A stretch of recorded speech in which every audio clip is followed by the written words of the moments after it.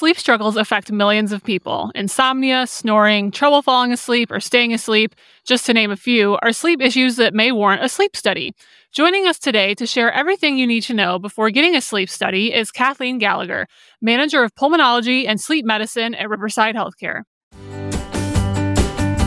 Riverside Healthcare puts the health and wellness information you need well within reach. Welcome back to the Well Within Reach podcast, brought to you by Riverside Healthcare. I'm your host, Gabby Cinnamon, and as mentioned, today I'm joined by Kathleen Gallagher, Manager of Pulmonology and Sleep Medicine and all-around sleep expert, to talk about everything we need to know before getting a sleep study. Thank you for coming back on the podcast, Kathleen. Oh, thanks for inviting me. Love these podcasts. You sure do. You are our most frequent guest. So you haven't done a podcast with us, though, in a little bit. Can you kind of remind everyone who you are and, why we should be taking advice from you? Yes. So I, like Ampy said, manage the pulmonology office as well as the sleep center. And I make it my life's work here to inform everybody about getting good sleep and why not getting good sleep can affect you, and certainly wanting to improve the whole person, because if you're not getting good sleep, it's affecting all parts of your waking body. All your health issues can come back and relate to your sleep issues. Yeah, for sure. So you are just who we need to talk to today about this. So Kathleen, what is a sleep study? So a sleep study is when a patient or a person comes in to have their sleep evaluated. We have a couple different kinds of sleep tests. Patients can come in for a full overnight sleep study in the sleep center, or we do at-home sleep studies. There's differences in the two. A home sleep test is really just watching a patient's breathing and respiration, heart rate, pulse oximetry. We can listen to hear if there's any snoring going on. And in an overnight sleep study, we actually can watch brain activity because we put those wires on a person's head. We, again, monitor breathing. You can monitor EKG rhythms, as well as to see if there's any leg movements happening. So a little more involved. Who should get a sleep study? I think if you are somebody who realizes that you don't wake up feeling really refreshed in the morning, you're taking that drive to work and you're feeling kind of sleepy, you definitely need that caffeine to get you going in the morning. I'd say everybody does, so that's probably not a good example. But if you're really not feeling like you're well rested, you're hitting that snooze button a number of times, maybe there's somebody, or your bed partner says, hey, you're snoring, or you're getting nudged at night to turn over. Or somebody hears you stop breathing, or maybe like your legs, like I said, have this itchy, crawly feeling. Maybe that's another reason to have something evaluated. I even think of kids, when kids say, Mom, my legs hurt. And parents always say, oh, it's growing pains. Take a second look at that, because it could be that they're having leg movements at night as well. So it's not just adults, it's babies on up. Anybody can be affected by not getting good sleep. You mentioned there are different types of sleep studies. How is it decided which type you get? And is one type better than the other, the at-home versus in the sleep center type of study? So a lot of it can be patient-driven. Sometimes we'll have patients who, for whatever reason, can't do the overnight sleep study.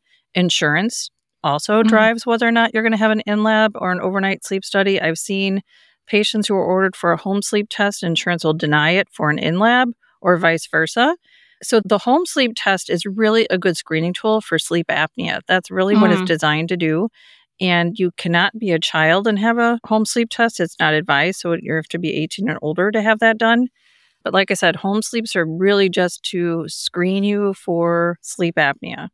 What kinds of issues can a sleep study uncover? Sleep studies can uncover things like even patients who have insomnia. And they think, well, why do I have to have an in-lab sleep study? But that tells us a lot, too. If you're laying there awake, and how long it normally takes people to fall asleep, and if it takes them a whole lot longer, or somebody wakes up in the middle of the night and they can't go back to sleep, because you can have either type of insomnia. They can diagnose leg movements. We can diagnose heart arrhythmias. We can diagnose sleep apnea, and even seizure activity. We can see if that's something that's an issue.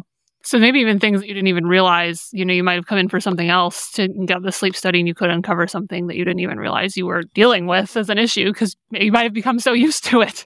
It's possible. A lot of things that you can sleep through and not realize it. People don't think that they have sleep apnea a lot of times, because people think all the time, sleep apnea, I'm not gasping for air in the middle of the night. It doesn't necessarily have to be that. Apnea is really the blanket term we use for, and it is when you stop breathing. But there's actually subtle things like underbreathing that happen as well. And that's a little less likely a bed partner would hear.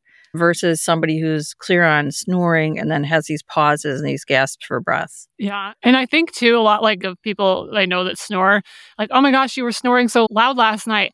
Oh, who, me? Like a lot of the times I feel like they have no idea, or at least the people that I know that snore very loud, they have no clue and no recollection that that's what they're doing. And even snoring doesn't necessarily mean you have sleep apnea. You Right. can just plain old have snoring, but don't forget that's an airflow limitation, Yeah. right? And we're Yeah. inhaling oxygen and we want to get as much as we can.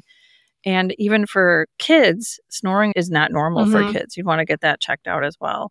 So let's say you think that you might have sleep apnea or some other issue, and then you decide you're going to get a sleep study, been to your provider and all that. How does a patient prepare for a sleep study? So it's really easy. If you're coming in for an overnight sleep study, patients don't arrive until 8 o'clock at night. So by then, you would have probably had your dinner at home, maybe taken your nighttime medications if you needed to, or bring them with you to the lab and just take them before you go to sleep if that's the case. I always say wear something comfortable to sleep in. At our sleep center, we have really comfortable rooms. They look like a hotel room. You have your own bathroom, your own thermostats. You can set your temperature in your room Nice. cold or warm. We have plenty of extra blankets, pillows, your own TV, a little nightstand. So we try to make it comfortable so it's not like a hospital bed by any means. And then for the home sleep test, we just want you to do what you normally do when you're sleeping at home. So patients will come in. It's a quick 15-minute visit. We show them how to put this little home sleep test on so that when they go to sleep at night, they just put it on and bring it back the next day. Before we get into more about sleep studies, we're going to take a quick commercial break. Healthcare can be confusing, but thanks to your My Riverside MyChart, you can easily manage not only your care, but your family's as well. With a single click, your My Riverside MyChart lets you stay well connected to the same information your provider sees. You can view your health history, get test results, request prescription refills, pay your bill, or make an appointment. Manage your care from anywhere, your laptop, phone, or tablet.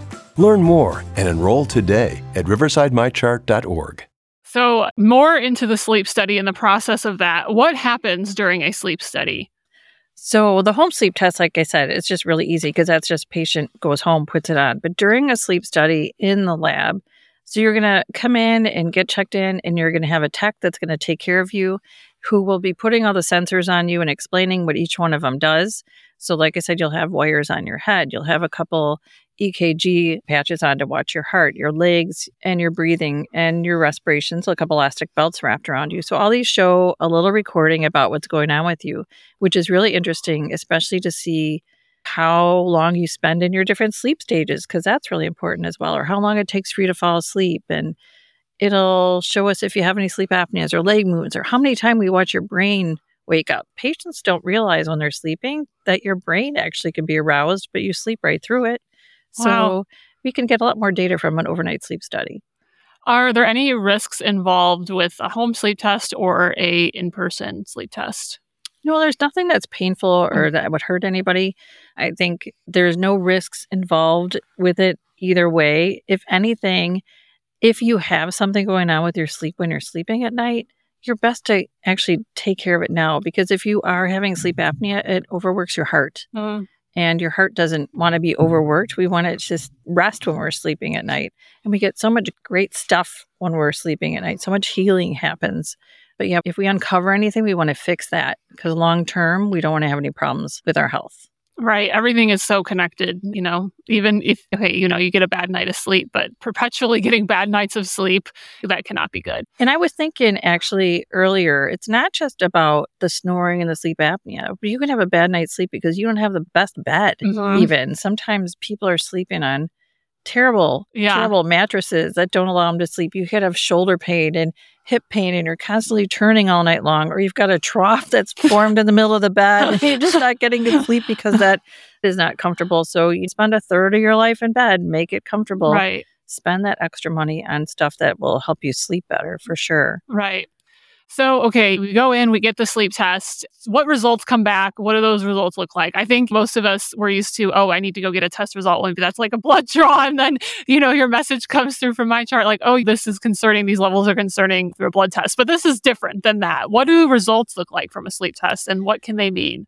So, we always focus on if a person has sleep apnea. What does that apnea index mean? And an apnea index is if you stop breathing so many times a night, they'll take that and divide it by the hours you slept and give you a number because everybody's like, what's that apnea number you had?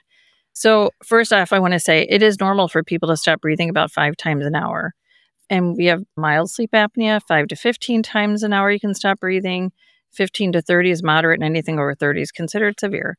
And so I don't want patients to freak out if they saw some results come to their MyChart because you know what? They made the first step to get their test done so that the results, if they show something like that, we'd be able to intervene and help, whether or not your provider, your sleep doctor is going to order you a CPAP, or maybe you aren't in favor of that CPAP. Maybe you can see the dental doc and get an oral appliance made. It's like a retainer for your teeth, and it's designed to pull your lower jaw forward, opening up your airway a little bit more. And there's even that Inspire that you hear about on the news or on the radio, et cetera, TV.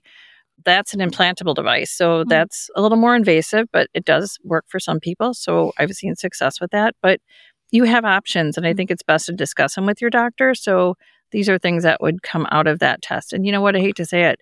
Weight loss is a really great way to possibly eliminate sleep apnea if that's what's going on with you, if that's a possibility. Yeah. My sister was telling me, you sometimes will like snore and stuff. I saw on Amazon, there's like these magnet type things that you can like put in your nose. I don't know if those, I was like, the reviews were a little suspicious, so I'm not really sure. But to that point, there are other things out there that aren't as invasive as what you might think. Absolutely. There's even stents you can put in your nose. Yes. Or you think of the Breathe Right strip. So when you are awake right now, if you take a big inhale through your nose, whatever, when you go to sleep at night, there's more resistance to the airflow, meaning there's less of it. That's why they designed those Breathe Right strips, because if you've ever worn one, they try to hold your nose open further. Or these stents that you could put in your nose to keep your airway more patent. So yes, there are things that are out there, and they work for some. They might not work for all. I mean, it's not what you want to try if you've really got some sleep apnea, because it's not really going to fix it. Because a CPAP machine, it stands for continuous positive airway pressure. So it works like a fan, and as you inhale, it actually stents your airway open. So that's how that works. And there's different variations of PAPs designed for people who have different maybe health issues or things going on when they do their sleep study. And those are things that we determine during the night. Where does Riverside do their in-person sleep studies? Can you talk about the Sleep Center? Sure. The Sleep Center is located in the Bourbonnais Plaza up on Route 45. It's really nice. We do our home sleep tests out of there as well. So patients would come in, whether it's during the morning or in the evening, for an appointment for that. But then the overnight sleep studies, we do have 6 full bedrooms in the back of our sleep center. They are very nice. I know we've done different videos and stuff back there. They're very nice. Yeah. So I think that's where patients would come and get checked in. You come in by 8 o'clock in the morning, and honestly, you get woken up really early in the morning. 5 a.m. is the wake up time.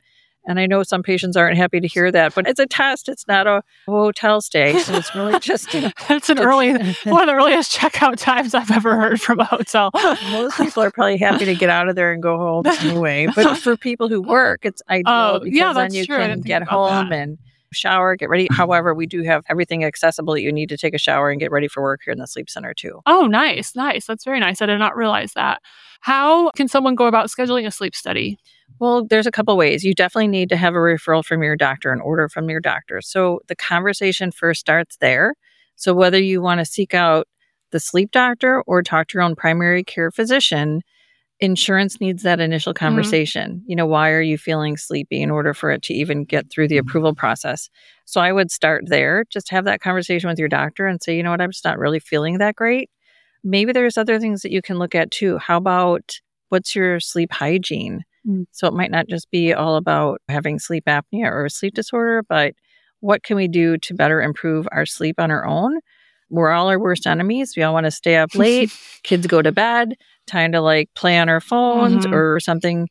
I don't recommend doing the tablet or the phone too late at night, but that leads to other issues that we can always talk about on another podcast. But I think setting ourselves up for a successful night, making our home even darker at night so we're more conducive to relaxation.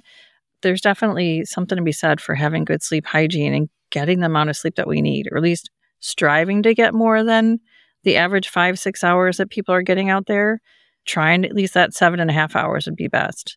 Before we go, do you have any final words of wisdom for us or anything else we should know about sleep studies? I really just say, just as humans, we're our worst enemies. I've talked to so many people out there, and it's not just the adults, it's the kids that are out there too. And, school's just started. So I would really say for the parents out there, really set a good example for your kids and get the family to bed early. And for those of us who are adults too, to really just make sure that we, again, set ourselves up for a good night's sleep and turn off stuff. Turn off that TV, turn off your phone. You know what? If you try it, you might actually feel a whole lot better. You never know. Well, thank you so much, Kathleen, for coming on the podcast today. And thank you, listeners, for tuning in to Well Within Reach, brought to you by Riverside Healthcare. Make sure to rate and leave a review for Well Within Reach on Apple, Spotify, or wherever you listen to the show. For more information about sleep medicine at Riverside, visit riversidehealthcare.org/sleep.